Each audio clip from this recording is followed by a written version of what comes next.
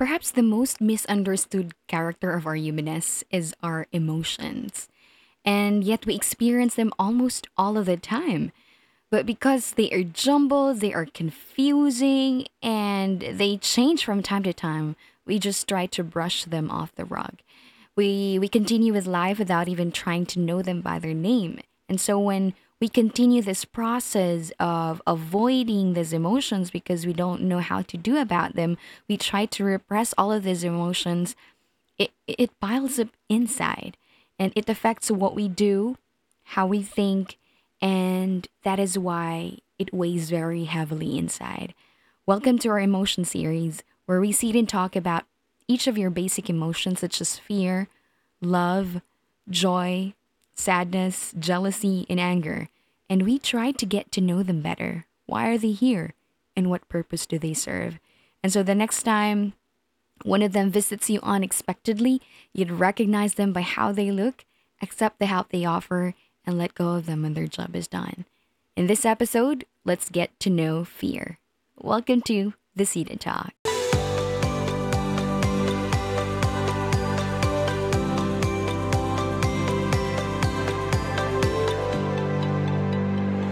Fear.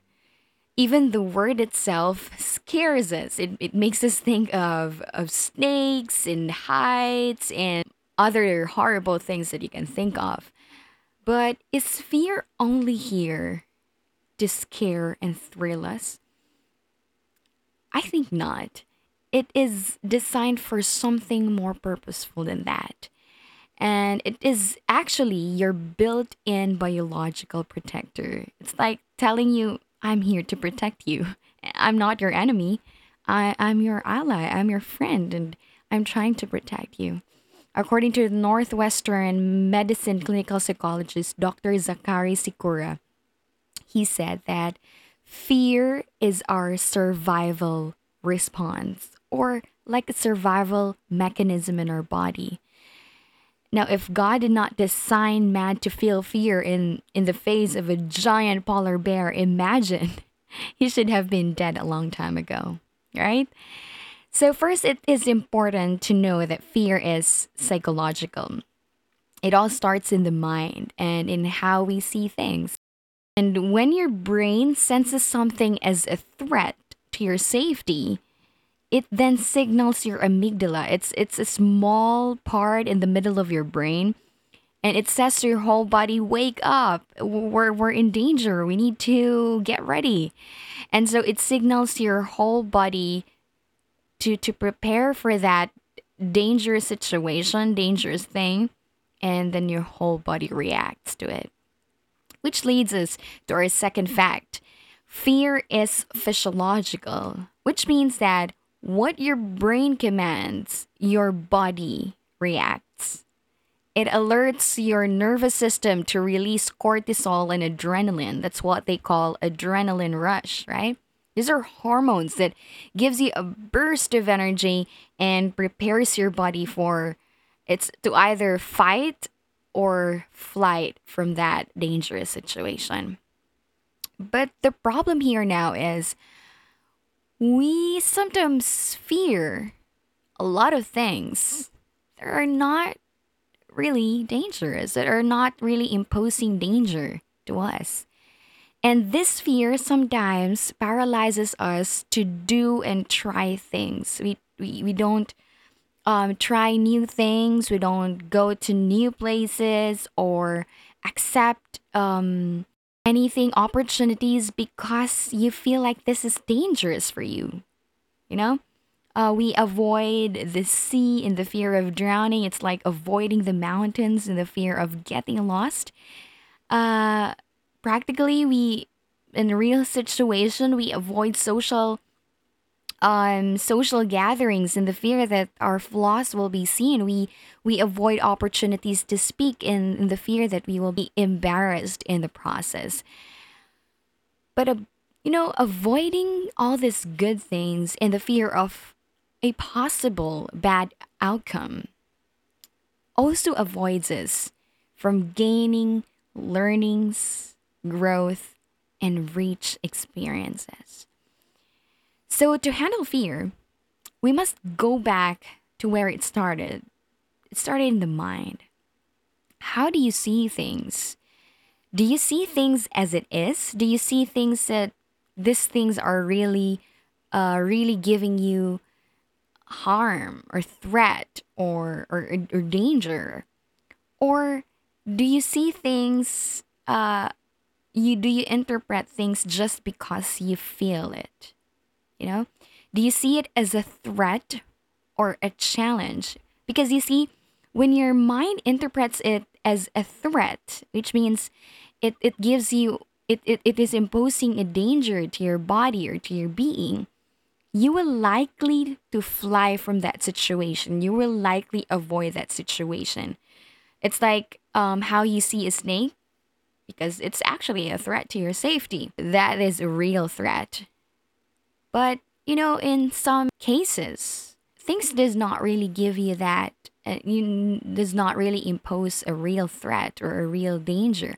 But then again, you see it, you interpret it as a threat, and that is why your whole body is preparing you to fly and avoid from that situation. But if you see it as a challenge, your whole body prepares you to fight for it. When we see it as a challenge, okay, this is not a threat. I can go into it. Possible, it will not go the way I planned it to be, but this is just a challenge. And I will use now the natural physical responses that your body is giving you so that you can do things well and successfully. You use all of the energy, the focus and attention to meet the challenge. It makes a lot of difference how you perceive things. Another way is in also how we interpret our physical responses. When we are afraid, our body's responses are sweating, our heart rate increases, we breathe faster, and our blood pressure rises. This is the whole natural responses of your body to prepare you to either fight or flight. But did you know that these are also the same physical responses that we experience when we are excited? So maybe a good question would be, is this fear that I'm feeling? Is this fear that you are feeling? Or maybe you're just excited. If we um, think and we choose and interpret it as just excitement, your whole body will be ready for it. Now, the second thing, aside from turning into our mind, to handle fear, we must also turn into our body. Because if our mind controls our body, I tell you, our body also controls our mind. They are interconnected in so many ways, in all ways, actually. In fact, your behavior is your brain's language. It does not understand. Sometimes our mind does not understand that. If you tell it, okay, don't be afraid, just come down. This is not a real dangerous situation. Sometimes our mind, our brain does not really understand verbal language, but it understand how we behave and respond to it.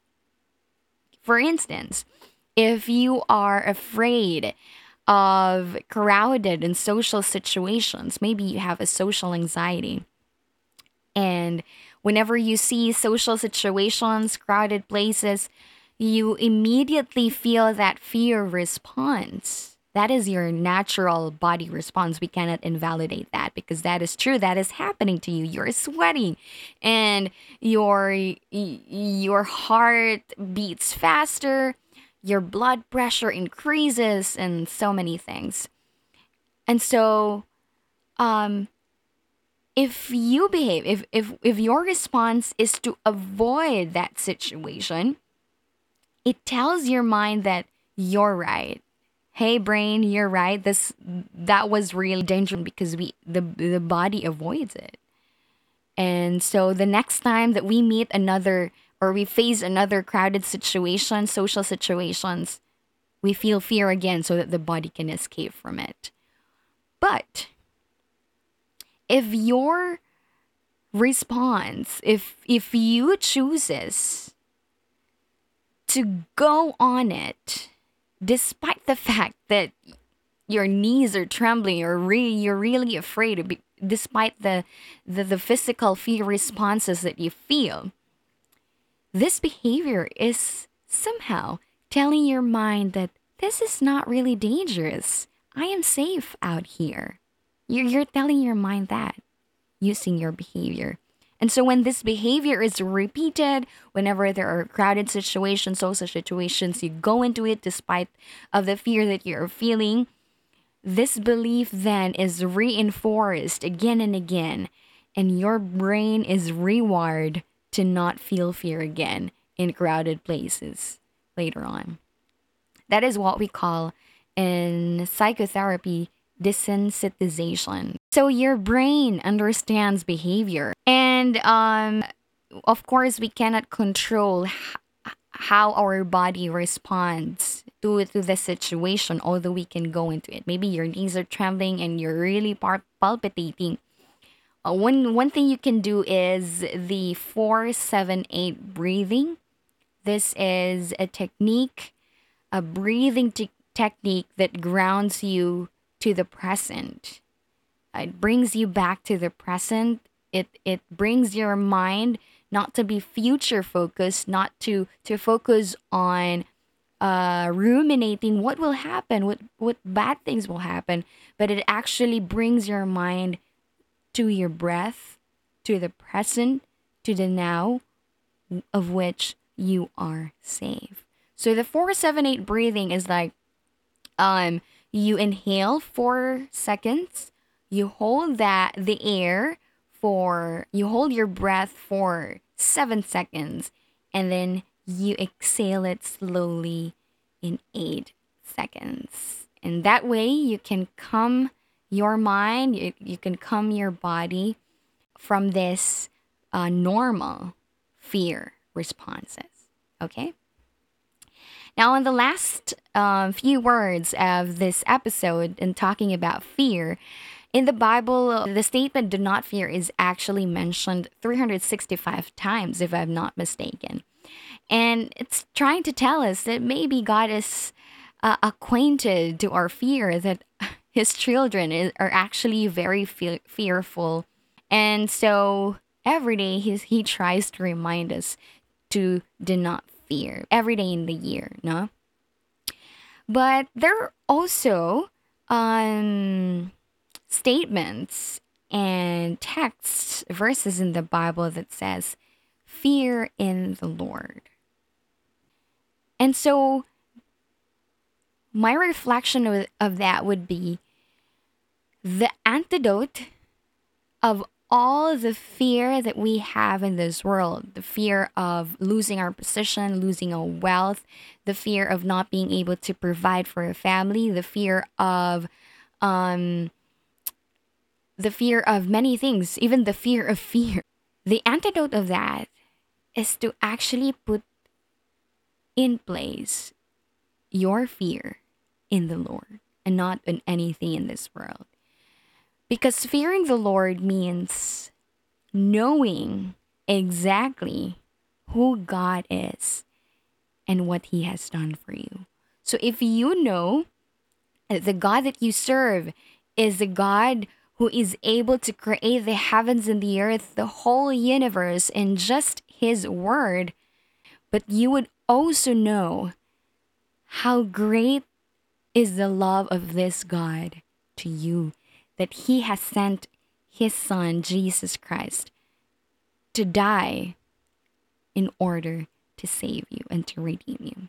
You know, this fear in the Lord is rooted in the knowledge that God is powerful and God is also loved. And when we place this fear in the Lord, we can have a refuge, a place of refuge where we can rest all of our fears, knowing that I am guided and I am loved.